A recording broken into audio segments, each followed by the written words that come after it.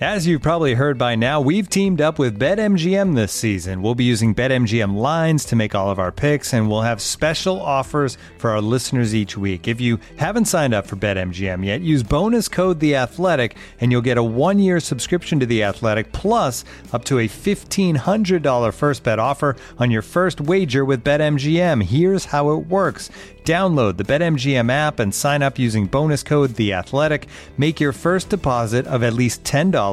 Place your first bet on any game and claim your voucher for a 1-year subscription to The Athletic. See BetMGM.com for terms. U.S. promotional offers not available in D.C., Mississippi, New York, Nevada, Ontario, or Puerto Rico. Gambling problem? Call 1-800-GAMBLER. Available in the U.S. Call 877-8-HOPE-NY or text HOPE-NY 467-369 in New York. Call 1-800-NEXT-STEP in Arizona. 1-800-327-5050 in Massachusetts. 1-800-BETS-OFF in Iowa. 1-800-270-7117 for confidential help in Michigan. 1-800-981-0023 in Puerto Rico. First bet offer for new customers only in partnership with Kansas Crossing Casino and Hotel. Don't forget, if you haven't signed up for BetMGM yet, use bonus code The Athletic, and you'll get a 1-year subscription to The Athletic, plus up to a $1,500 first bet offer on your first wager.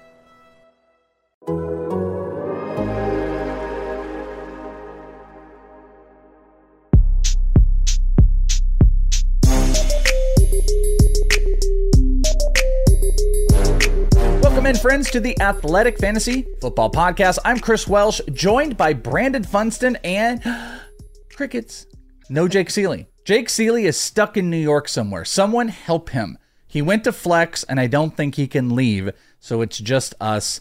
Brandon, you, I think, were out hanging with the crew, weren't you? Didn't I see pictures of you and the whole crew at Flex? Talk to me. Yes, we had a great time, good, successful Flex draft event. Then post-draft, Jake, myself, a few others from the Athletic Fantasy crew went to dinner and proceeded to exit dinner. It was on floor 14 of this building. It was like a rooftop restaurant. Ooh, fancy. Yeah, I got into the elevator. Someone had said out loud as we were walking in to the elevator, capacity of 8, and there was a couple that was just standing there, and so they squeezed into the elevator with us. That made 9. No. And we hit the down button, and ka-chunk, and we were just stuck there. And it turned out to be almost an hour of being in the elevator together. Was probably close to 100 degrees at a certain point, and we were all sweating, and wasn't sure how long it was going to be. We were still a little bit away from designating a pee corner, but it was pretty interesting. So is Jake still stuck in the elevator? Is that why he's not on the show today? It's possible. As soon as that elevator door opened, I just got out of there without looking back. So you were stuck in an elevator with Jake for an hour? Oh, wait a minute. No, actually, Jake got lucky because I think he went coordinated a SummerSlam viewing event, and he left like 10 minutes before we were done. That's a little convenient. Yeah, so you guys all get stuck in an elevator and Jake's not there? And Jake, that's actually a blessing in disguise, because in a crowded elevator being stuck, Jake's probably your worst, the worst bystander of that group. It's what I was referring to. There's a small list of things I would rather have going on than being stuck. I love Jake, but being stuck in an elevator for an hour, I don't think so. No. I don't think so.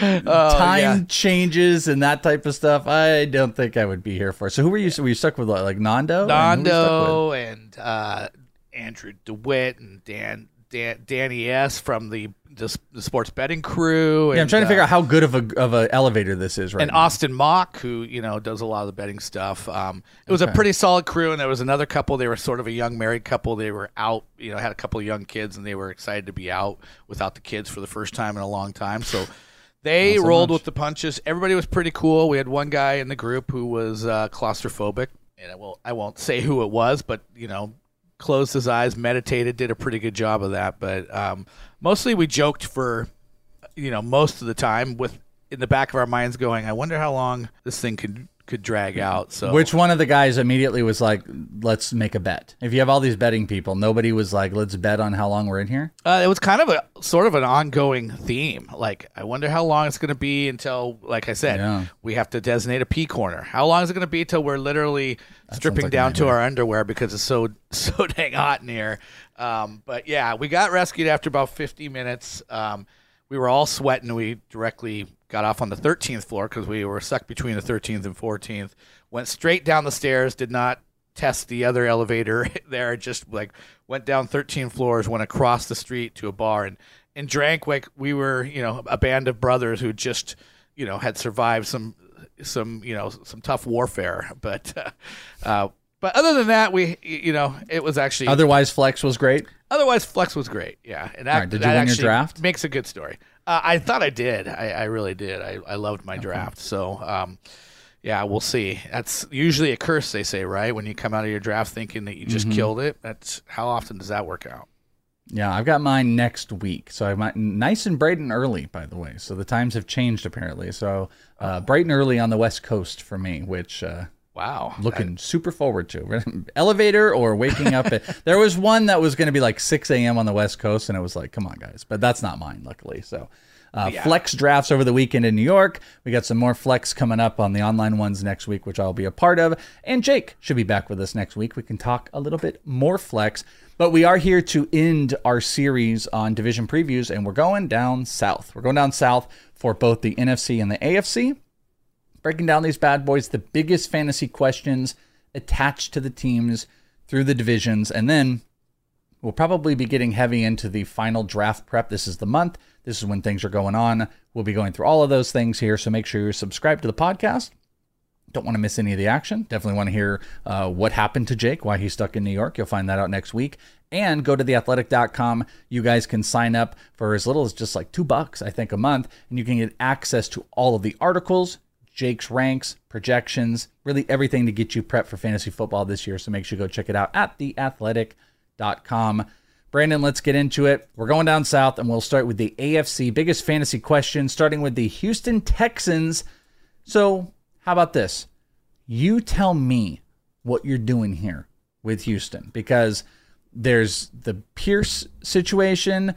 The thing I look at is who and how do you approach wide receivers? Is there anything of interest? The most interest might be Dalton Schultz. So you tell me what you take out of Houston, if anything. I look at Houston and the Cardinals as both kind of like situations overall. So what say you? Yeah, a team that averaged 17 points per game. I believe that was second last in the league. You bring in, a fairly well-regarded rookie quarterback, but he's going to be a rookie quarterback, and, that's the ceiling on the passing numbers is going to be capped pretty low. I'll be honest, I've done a few drafts so far, real live drafts, and I have multiple shares of John Mechie because he's kind of my last pick. I like the flyer because I think there is a number one receiver spot wide open there. I'm not sure. I haven't been interested in Dalton Schultz away from that Dallas offense and Dak Prescott. I loved Dameon Pierce last year. I don't love that. Something about that Devin Singletary signing just makes me feel there's going to be a split there. Devin Singletary is an excellent pass blocker. He's a good receiver. I think you're going to see a very delineated, roles there. So, I don't see the upside on Dameon Pierce being as high as I would have liked it. And I just seem to end up going in a little bit different direction around the time when Dameon Pierce should be going off the board. So, really, I'm just, I'm rolling the dice on the receiving core, and the guy I like the most of that crew is John Mechie. Yeah, I agree with most of everything you said here, because the top guys I don't think in one single draft I've done have I drafted Dameon Pierce. Singletary is a nice safety net option. I've never gone in on Robert Woods. I'm not interested in that. John Mechie, incredible route runner, healthy. That seems like a guy. I guess I look at that under a rookie quarterback and I think of safety nets, and that's why a pass catching third down back in Devin Singletary makes a lot of sense to me. That's why a potentially more inside great route runner in John Mechie makes sense to me. That's also why Dalton Schultz makes sense to me. Rookie quarterbacks and safety net tight ends are peanut butter and jelly in my mind. And Dalton Schultz is a great pass catcher. And I think in the red zone, that's another guy that you look at. I think he is the ultimate safety net.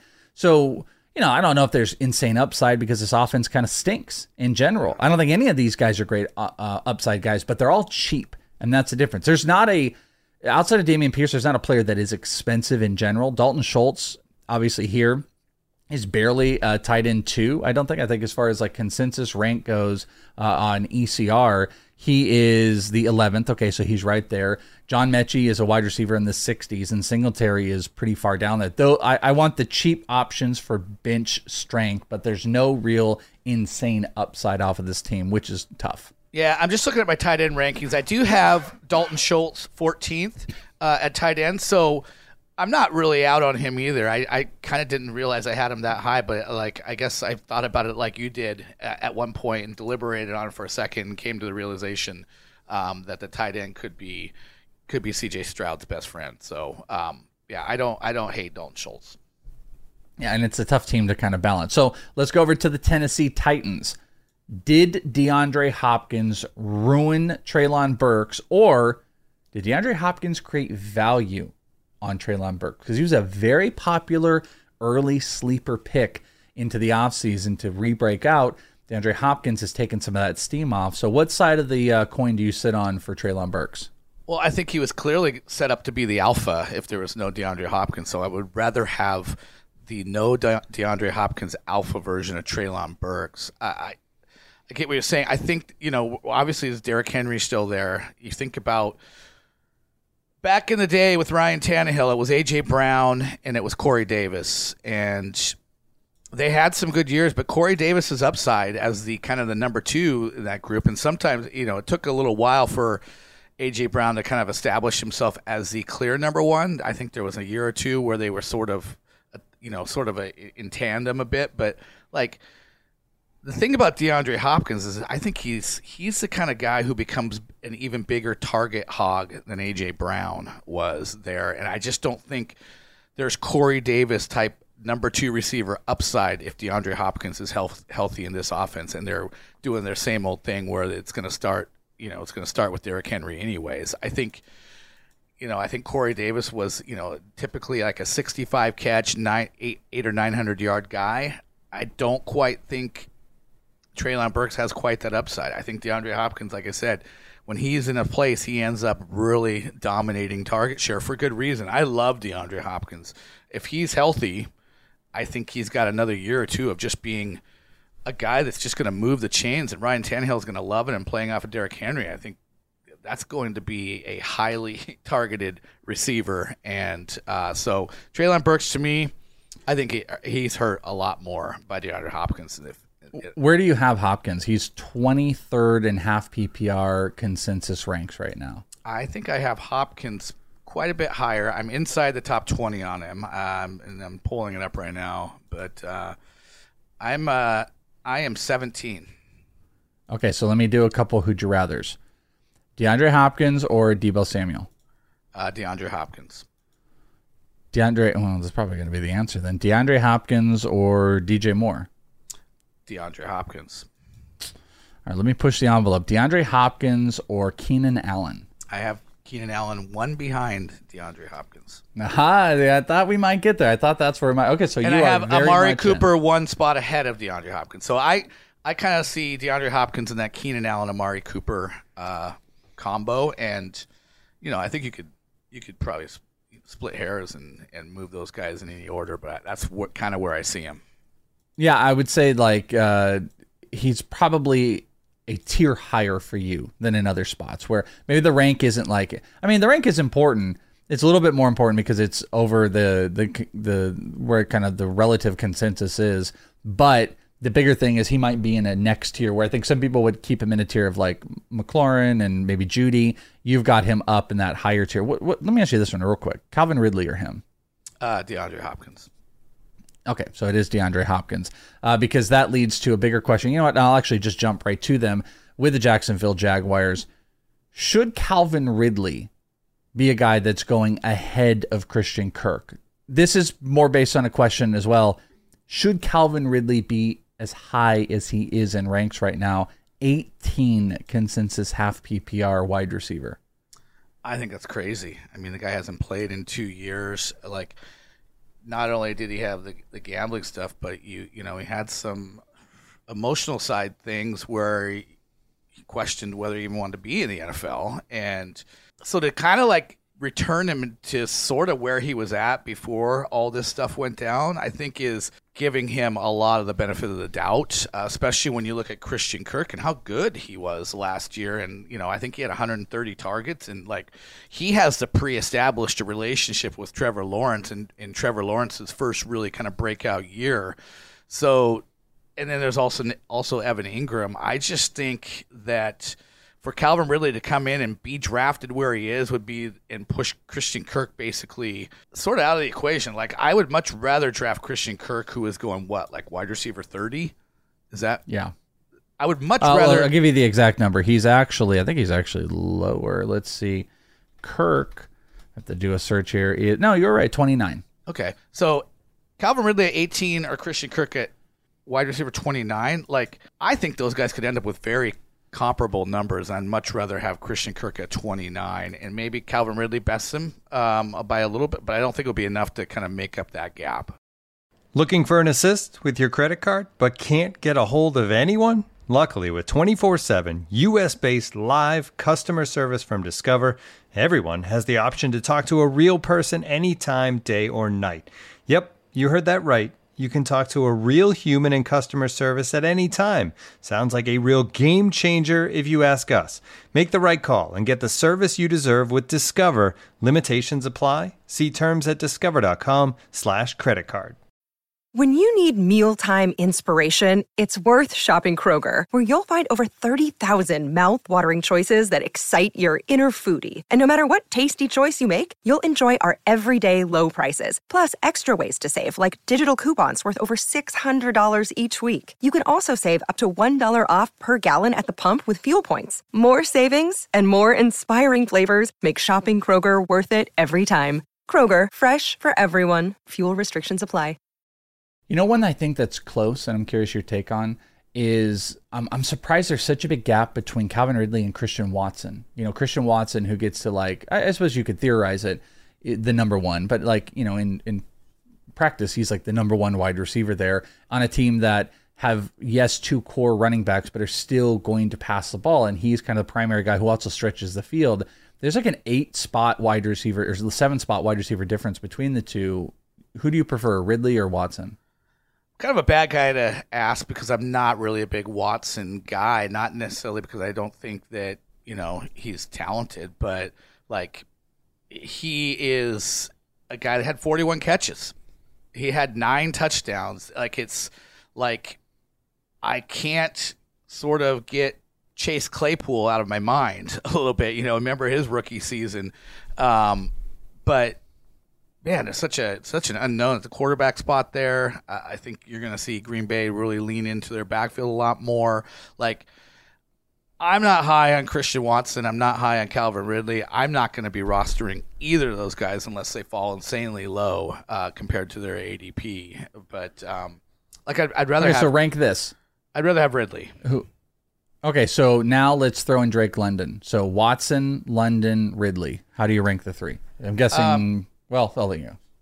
Gosh, I would rank based upon ADP value. I'd rank Drake London number 1.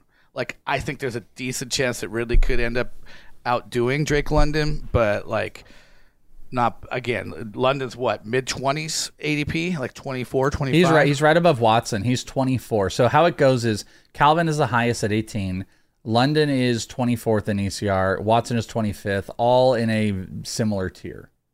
Yeah, and Drake London, I kind of was just looking back at his numbers. I kind of forgot how strongly he finished. And, you look at the last month and a half of the season, and most of that was with Desmond Ridder.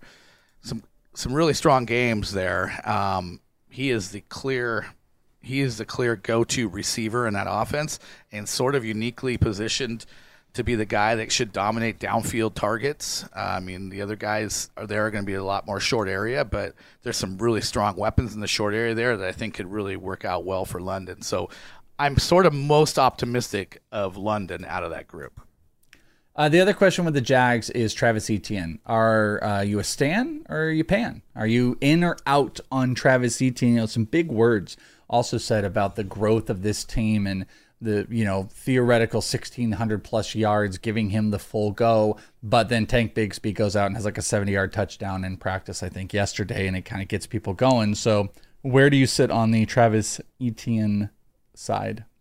Well, I'm more of a pan than a stan. I'm not going to probably end up with him anywhere either. I mean, he's kind of still in that buzzy world. He had a good year last year, but didn't have a game in which he had more than 3 catches, which is weird for a guy who was lauded as basically he could play running back or receiver. He's that talented and that versatile. And so it didn't really like manifest itself on the receiving side last year. And now we bring in Calvin Ridley. The other thing was, and I wish I had the numbers right, he was one of the worst, along with him and Ken Walker, for guys that got a lot of shots at the goal line on carries, like inside the 5-yard line. He had one of the worst conversion rates. And then they bring in a guy called Tank in the draft. And you're like, is he going to even touch the ball? Down close to the goal? Is that just going to be automatically Tank Bigsby's role? And so I start to see that the upside waning a bit with Travis Etienne. I think he could be even a little bit more specialized this year. Yeah, I mean, you do worry about that. I'm trying to look here. Let's see, like red zone percentage.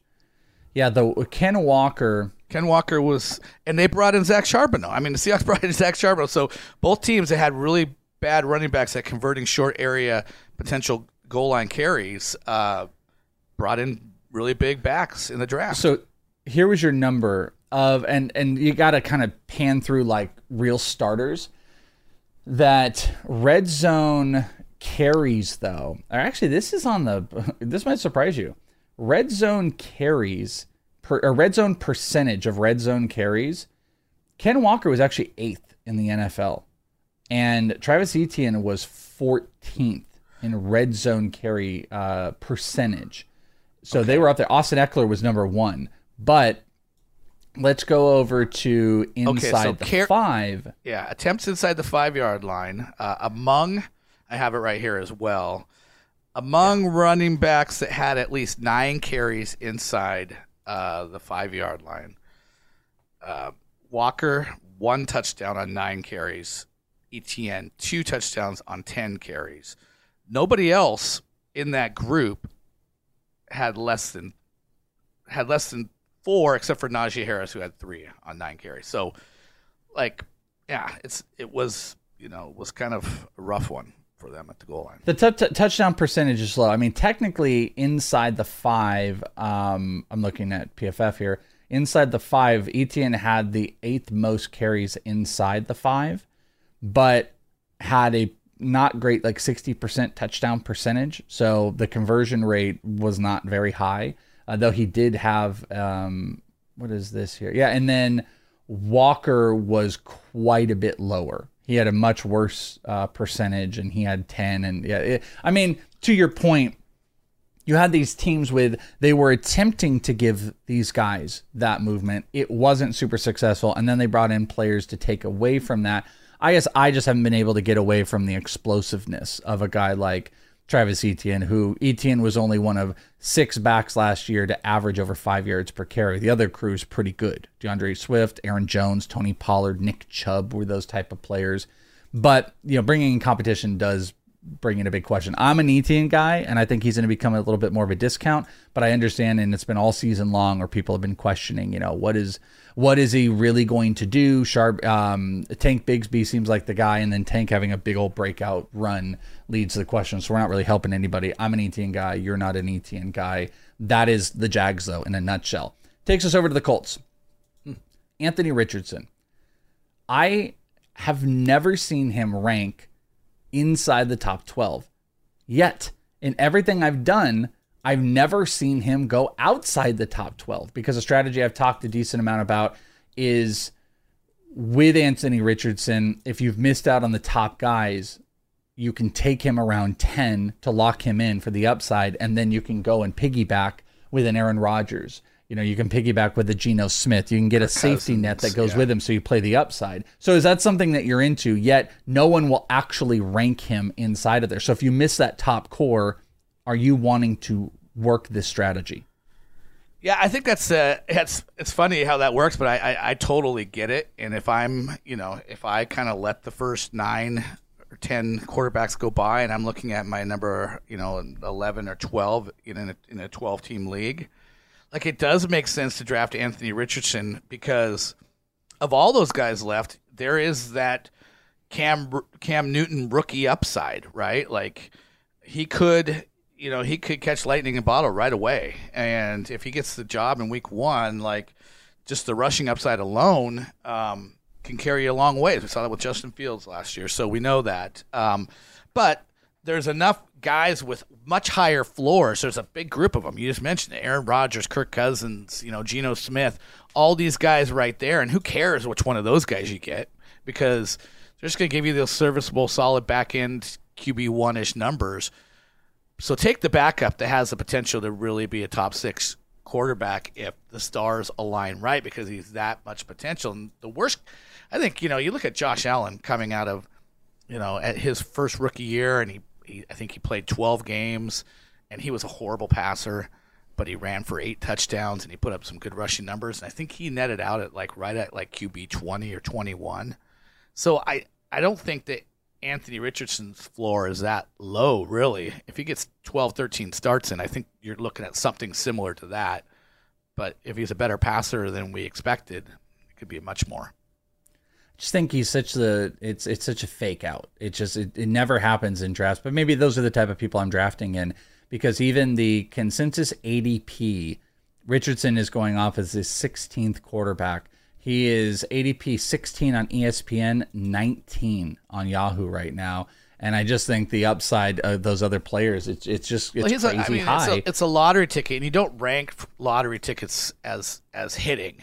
You rank for posterity, right? Like you rank to be closer to right. And I think there's a greater chance that he's going to be QB 16 to 20 than to be QB 6. But he also has a greater chance to be QB 6 than all those guys that you'd be taking that you rank kind of in that 12 to 16 range. But also, I think this happens every year where there's a handful of players that their rank does not equate to how they're drafted. Even for the person, people will this is how I rank the guys, but then when push comes to shove, they don't actually draft like him. And I rank also how I draft. And obviously, positionally things change. So just because I have a back here, that's why you wouldn't fall an overall list. If I don't need a back, I would go to wide receiver. But I think it's also important to be ranking players in the value system of how you would draft them. You could easily say oh, well, I don't need to have him at 12 because I don't need to take him at 12, but you do. So I think it's just interesting pinpointing those players that it's every year. It's 4 to 6 guys that they do not equal. Their rank in ADP does not equal out because of whatever reasons. It's the fear factor. It's the trying to be right, trying not to take too much of a shot on it. I just never see Anthony Richardson last past QB 12. He's always a QB 1. And I think it's interesting that the ranks aren't reflective of it. Yeah, I think it's funny. I'll rank at the beginning of the season, but you're right. Once you're in a draft, that's when you should do a couple drafts and then rank because that's where you really end up going. You know what?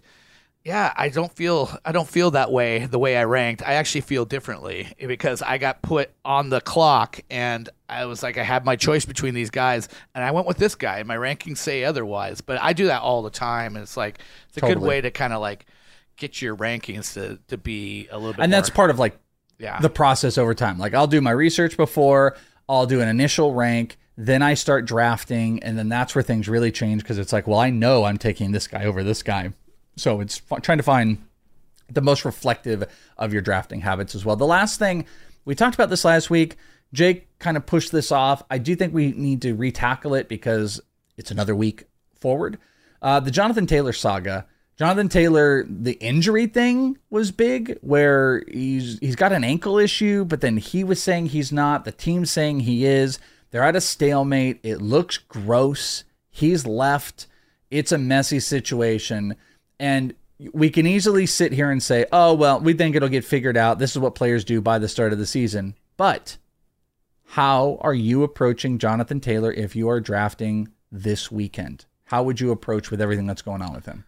Yeah, I'm steering clear. I mean, it's interesting. It was in the flex draft, and I was sitting next to Rob Wozniak, of Fantasy Life, and I picked fourth, he picked third. It was coming back to us in the fourth round, super flex. But it had been like the top 8 running backs had sort of emptied out, and the number 8 running back was Ramondre Stevenson. But like if you look at the running backs that got selected in maybe a 12-pick range, it was just Ramondre Stevenson. People did not want to hit that Jonathan Taylor button, you know. So Taylor was still there. Taylor was still there. Ramondre. And Wozniak, and so I had to pick ahead of Wozniak, and he's like, he leaned over to me and said, you know, me or you is probably going to have to be the ones making this decision on this. And it just so happened that I was like, there was one wide receiver left that I wanted. It was Devonta Smith. And I was like, you know what? I will be fine with whatever running back comes back to me. So but Devonta Smith over Jonathan Taylor. I took Devonta Smith over Jonathan Taylor because I didn't want to I might lose out on that in the overall, but am I going to lose out so much compared to like if things just continued to go sideways with Jonathan Taylor and the Colts? So I pushed it off to him. He took him at 9. Funny thing is Josh Jacobs is getting the same treatment, and I got Josh Jacobs 2 rounds later. Wow, in the 6th round of a super flex? Hold on. I got him. So I got him. So I skipped on Jonathan Taylor, but then I went Najee Harris, Breece Hall, Joe Mixon, and I got Josh Jacobs on the comeback. So that would have been 9, 10, 11, 12. I got Jacobs at 13. So you're getting treatment from that from both of them. I felt better about taking the risk on Jacobs the next round later, with probably similar upside if they both return and get back to what they, get back to business. So I just think you can't not move him in the rankings. People are avoiding him, and there's good reason for it. It's a kind of a convoluted mess between these two guys, between Taylor and the team. So, yeah, there could be missed games. There could be weird stuff happening. So, I moved Taylor down to I think 9 at RB. I'm much higher than most on like Tony Pollard or Nick Chubb, so those are easier decisions. In consensus ADP, Jonathan Taylor has moved down to 5 and Jacobs down to 9. So it is not necessarily reflective of what's here's going the on deal. in house, though. I feel like if you take Josh Jacobs, there's a much clearer handcuff. Like Zamir White to me feels like, okay, that's the guy I want to make sure I get. What the hell do you do with the Colts? Yeah, what are you doing? Zach Moss and Kenyon Drake or whatever? Like it's Zach Moss, I think, broke his arm. So it was Kenyon Drake. I mean, been down that road before as like the handcuff guy. I mean, that doesn't do anything for me. So I would much rather have Zamir White as a backup to Josh Jacobs, get him a little bit later, and know that if Jacobs doesn't play, I feel like there's kind of a guy that's going to be the main volume guy there. With threats to our nation waiting around every corner, adaptability is more important than ever. When conditions change without notice, quick strategic thinking is crucial. And with obstacles consistently impending, determination is essential in overcoming them. It's this willingness, decisiveness, and resilience that sets Marines apart. With our fighting spirit, we don't just fight battles, we win them. Marines are the constant our nation counts on to fight the unknown. And through adaptable problem solving, we do just that. Learn more at Marines.com. Let's move over to the NFC as we stay down south, starting with the Carolina Panthers, who are kind of messy. I don't think any of them were actually particularly interesting to ask. So what I threw out to you is what you think Bryce Young does for this offense. Is Bryce Young viable in Superflex? The pseudo question for me became like, Adam Thielen is probably the cheapest wide receiver 1 in fantasy right now. And we know what he was before, but it's a rookie wide receiver and probably pretty gross situation. So it's like, will Bryce Young be able to lift this offense up? And if he does, that would, in theory, make him super flex viable. But what say you? Yeah, I think I have him ranked like QB 20, 21. I think he's viable in super flex. I wouldn't be super excited. To me, he comes across as, for a rookie, like he could be serviceable. Not huge rushing upside. Don't love the receiving core, although I do like Jonathan Mingo. I would roll dice late on him. I like his skill set, but a DJ Chark. People are trying to push DJ Chark as like being rejuvenated and being a guy that could be a big player in this offense. I'm like, gosh, I feel like I've been down that road before too.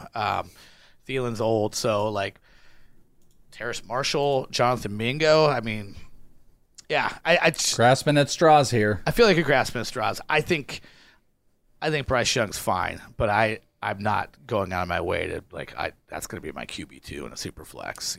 I'm pretty into Miles Sanders. I am too. I am too. Yeah. Okay, good. I'm glad I'm not the only one. Just because he'll be the guy. Yeah, I was like editing a Salfino story. He brought up the fact that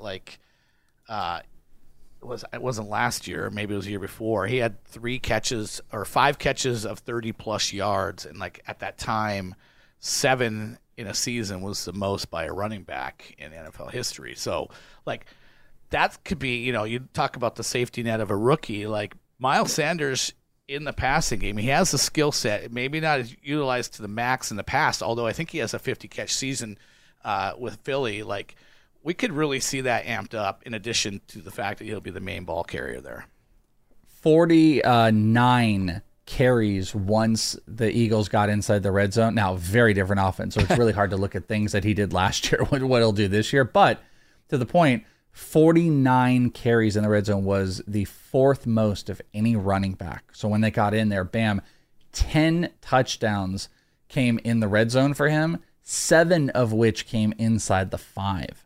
So pretty interesting. He had a 50% touchdown rate on carries, at least according to PFF, 14 carries inside the 5, 7 of which were touchdowns. And I believe that was tied for 4th most in the NFL of running back. So what this team is going to do when they get inside the 5, and they know what they're getting out of him in the red zone. So, is not sexy as he might be as far as the offense goes, he's probably going to be a primary focal point when they get inside the red zone, because that is what he did last year, and that's where he thrives. Yeah, and he's the guy that I think is, what is he, like RB20 or something? I think 19 on the ADP list. I'm not sure he should, and I like Aaron Jones, but like I'm not sure. I kind of like him more than Etienne and Jahmyr Gibbs and Kenneth Walker, and I have him kind of right there with Aaron Jones. Like I have him at RB16, so I'm a little bit higher. I think I have him at 17. I like Aaron Jones a lot more, but to the rest of the crew, I agree with you. I don't know if it's. Well, I don't have him ahead of Aaron Jones, but I think I don't like him a lot more than Miles Sanders. I'll just say that, but I do like Aaron Jones. Yeah. Moving over to the Tampa Bay Buccaneers, how does Rachaad White not become an RB2 in your eyes? Look, I don't know. I mean, that's a good question. Like this offense is so bankrupt that they just aren't on the field enough. They don't get enough scoring opportunities, but like it's pretty much ready made, and like the Leonard Fournettes and the Ezekiel Elliott's, like, and Kareem Hunt now is off the board because he went to New Orleans, but like those guys are I was going to say like a back coming in would be a problem. I think those guys are pretty spent. I think Rachaad White has been weathering the depth chart storm to this point. I don't see it changing. I think they're set to go in with him. So, good Lord, he could have a ton of catches and just give him. And here's the fun thing. ADP 28 at RB. There's so no way. he is not ranked as an RB2. I agree with you. I've got him at. I haven't seen him in any like quote unquote experts drafts going that late. He's pretty much a top 25 running back. Yeah, I've got him, I think, at 22 or 23 on RBs. He's a target. He is the player I wrote up in the Athletic Fantasy Football magazine, which you can go check out on newsstands right now. Go check that out. He's one of the sleepers that I have got in there. So I'm very big on him. And I weathered the storm of being silly to write him up like that because I had to dodge all these RB bullets. And so far, we've dodged them. The only other arguments people say are like, Keyshawn Vaughn, or you do have Sean Tucker. You got these guys, but like Rachaad White was such an effective pass catcher. They want to keep him on the field. And the other pseudo question is like Baker Mayfield has struggled in camp, and that's pretty well known. You could also ask, how much further down do the pass catchers move down in this offense? Godwin seems to still be favored, but Mike Evans has fallen like a rock. So, I mean, is Baker Mayfield or Kyle Trask, whoever the quarterback is it really going to demolish this offense that these value guys might actually become worse? If they can't move the ball, Rashad White in 19 carries for 54 yards and 2 catches for 8 yards is going to be trash. And Mike Evans, everyone, hey, you want to target him because he's in the 30s, but if they can't get the ball to him, is the quarterback going to make these good offensive weapons much worse than we're ready for? Remains to be seen with some, I think it's the timing and the stuff with Chris Godwin and stuff can be interesting, but God, Mike Evans has been really good with some bad quarterback play in Tampa. I mean, I'm thinking like Mike. He knows how to do bad quarterbacks. Yeah, Mike Glennon. There was some moments with Jameis Winston, but there were some bad moments too. And Mike Evans has always kind of been consistently there. I get him dropping, but I wonder if he's fallen a little bit too far. 33 ADP wide receivers. And to me, like once I get outside the top 25, I might just be willing to say, you know what, Mike Evans is a power forward, athletic stud, and sometimes I just willing to bet on that. And if they're smart, they figure out ways to throw the ball up and let him go up and get it. Over in Atlanta, you have to invest. This will be interesting because I don't know your take on this. Who are you investing in as the pass catcher? Drake London or Kyle Pitts? So Drake London we know is like essentially back end of wide receiver 2 between 23 and 25 somewhere. Kyle Pitts is relatively tight end 5. You have to invest in one of these pass catchers in one of the most run heavy offenses with a quarterback that looks dicey in Desmond Ridder. Who are you investing in? Probably Drake London. Not really excited about investing in either one of them. This is going to be one of the most run-heavy teams in the league last year. It's Arthur Smith, obviously, with the Tennessee lineage there. And you got Bijan Robinson coming in, and we know they're going to use him in the passing game a lot. But I just like, looking at what happened last year with Desmond Ridder, I like the way Drake London finished the year. I mean, 75 catches and 877 yards as a rookie in one of the most run-heavy offenses in the league. That's pretty good. And take a little step up from that. He's basically right on the number that you're picking him at. So it's not that hard to imagine with Desmond Ridder for a full season that he takes a little step forward, and he could take an even bigger step forward. Do you think that I feel like the Atlanta Falcons have the most buzzy fantasy players with one of the worst quarterbacks? I know Jake is kind of a Desmond Ridder guy. Bogman affectionately calls him Desmond Midder. But you've got 3 insanely buzzed players that it's like they can't all succeed under Ridder unless Ridder takes this huge step up and this team is awesome. But when you look at Bijan, you look at Drake, you look at Kyle Pitts, if you throw Bijan into this, I know we've kind of done this before, but when you're talking about value of picking, are you heavily invested in Bijan at the very tippy top of a draft, 3 or 4 overall, even though they got Algier and everything? Where's the value? Where is the investment in this team? Do you have to have Bijan if he costs a top 5 pick? Do you have to have Drake London if he's a top 20 pick? Do you have to have Kyle Pitts if he's a top 4 tight end? I kind of moved every butt up a notch, but what would be your decision if you had to lock in one of those above value? It would, it's funny. I'll try to answer your question, but I think you just made the point for Ridder in a super flex, as the upside QB3, I think he's awesome.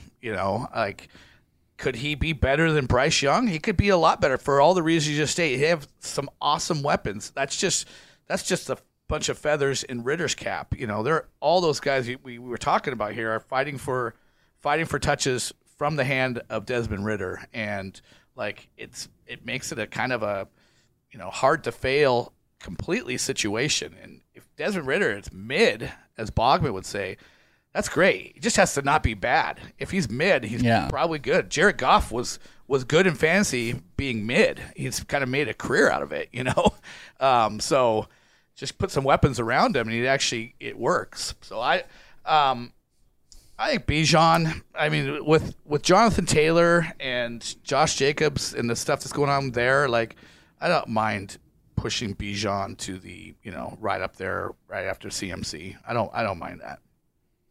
thinking, Ritter for Jake and Bogman's Mitter. I have a nickname for Desmond Ritter if he's really bad, but I won't say it on this podcast because it's a family show. I thought of that as well. You probably saw me smirking here. All right, so let's end with the New Orleans Saints here as our final one. Chris Olave, wide receiver 1. Yay or nay? Top 12? Top 12, yes. I think I'm 13 or 14. So I would say no then, I guess, by the book. The interesting thing, and again, I'll reference Michael Sofino since I saw him in New York, and he's big on ADOT. Like, there's a Goldilocks spot. Like, if you're going to be an alpha, you don't want to be like the guy who's getting like 6 yards of ADOT. You don't want to be the guy who's getting 14. You want to be the guy that's 9 to 12 because you're in a chain moving area. You can be heavily targeted in that range, but also put up some decent numbers. It won't, you're not taking baby steps. Chris Olave's ADOT was out of that range by a good amount. I think he was like, 14, 15, 16, something in that range. So he can be, we saw him at Ohio State, he can be kind of that a guy that can work the mid-range area, be a good route runner. But they're going to have to change his role a little bit for that case. And if Michael Thomas is healthy, maybe they don't. And I think that's probably what would limit his volume upside, is if he continues to be more of that downfield option for the Saints. And he's definitely going to be that. He had the 14th best ADOT of wide receivers, though you do have to parse out some players like Damiere Byrd, Justin Watson, Tutu Atwell, Keelan Cole. That's 4. Probably Byron Pringle. You want to take that out, then he becomes 9. It was just under 15. 14. If you have it up, look at the guys in the 9 to 12 range in ADOT, because I think what you're going to see is a lot of the true league alphas are in that range. Just under 10. You've got Devontae Smith, 9.9. Tyler Boyd, Jamar Chase, 9.85. Christian Kirk, 9.75. You move down a little bit more, you see Keenan Allen. So, again, what you're saying is, as far as depth of target, it's not just stretching the field. Olave is a big play option, but do a ton of volume stretching the field if that's all your role is. Like, you need to be a guy that they're looking to convert 3rd and 7 to, like just across the chains. If you go into the 10 range, the 10, 11.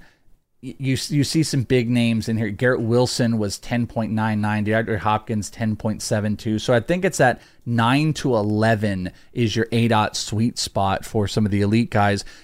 Though the focal point for a lot of people on ADOT will sometimes be, is this guy, is the depth of the reception big enough that they can handle lower volume to be a big play option? And it's there. But, I named a bunch of garbage players that have a high ADOT. The other guys just above him are like Jahan Dotson, George Pickens, Gabe Davis. That's a type, by the way. Gabe Davis, George Pickens, those are a type of player. You don't want Chris Olave to be that. Yeah, exactly. But you also don't want him to be Juju Smith-Schuster either. So, like you said, there's a Goldilocks spot. Salfino calls it 9 to 12. You're saying 9 to 11 by looking at it right now. But it is kind of that general range where you want to be sitting if you want to truly have a chance to be a wide receiver 1. Yeah, it's a really fascinating point too when you look across there. So you can, the thing that he does have working in favor, if you started playing with math, is if you're also looking at like the yards per target, which kind of play into the ADOT as well, because then you're getting in the top guys. You see like AJ Brown, Jalen Waddle, we're both in the 11 to 12s. They're in the top 10. And, he's down here in a little bit more of a sweet spot into the 9s. He's like top 30. He was 36 in the league of yards per target, but he had the same yards per target as CeeDee Lamb with just a much bigger ADOT. Yeah. The last one is the running back situation with the Saints, because as we're recording this, Kareem Hunt has just signed.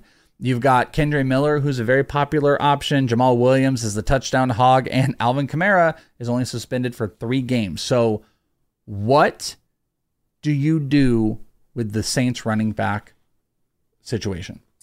Well, in the flex draft, I took Alvin Kamara in the 7th round. I thought 3 games was half of what he should have got. Like, you watch that video and he's, it's like, that seems like a 6-game suspension right there in my mind. So I thought that was like surprisingly low for him. And I think it kind of allowed, like, you get into midway into the season and Jamal Williams and maybe Kendre Miller have kind of settled into roles. And if they're doing well, you're like, okay, well, then they're going to bring him back and maybe they're going to slow play him a little bit. But I feel like week 3 is early enough that Kamara can come back and be the main weapon in that backfield. So, I drafted him there because I think what we're going to see is it's his ADP is going to start rising. I think we're going to start seeing people buy more and more into him. I think I caught it just right in the flex draft. I wouldn't expect him in 2 weeks from now to be going that But low. did you move Jamal down and is Kendre moved down as well? Like you were saying off air that you kind of felt the Kareem Hunt thing might be a nothing burger. I don't know, man. I don't know if that's a talented back. I'm not sure they just brought in for nothing, but like you can't have all 4 of these guys. So is it become, because it's all messy, is it become Alvin Kamara and then everyone else is kind of ancillary, not interested? Or, is there another guy that you can look at?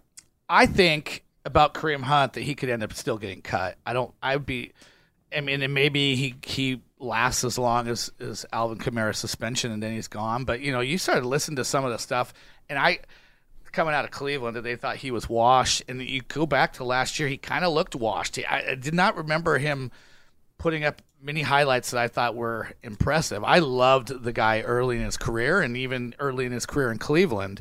But I think there's a reason why they moved on and didn't even think about bringing him back and are willing to go with like Jerome Ford as a backup. Like, I think Kareem Hunt's mostly done. So Kendre Miller, I honestly, other than watching some videos, I don't know him too much. He could be a guy that surprises if given an opportunity. I think we know what Jamal Williams is, and certainly he could establish himself in a similar role as in Detroit. But Alvin Kamara is actually really good around the goal line too. So I wouldn't expect New Orleans to completely just wholesale give that job to Jamal Williams.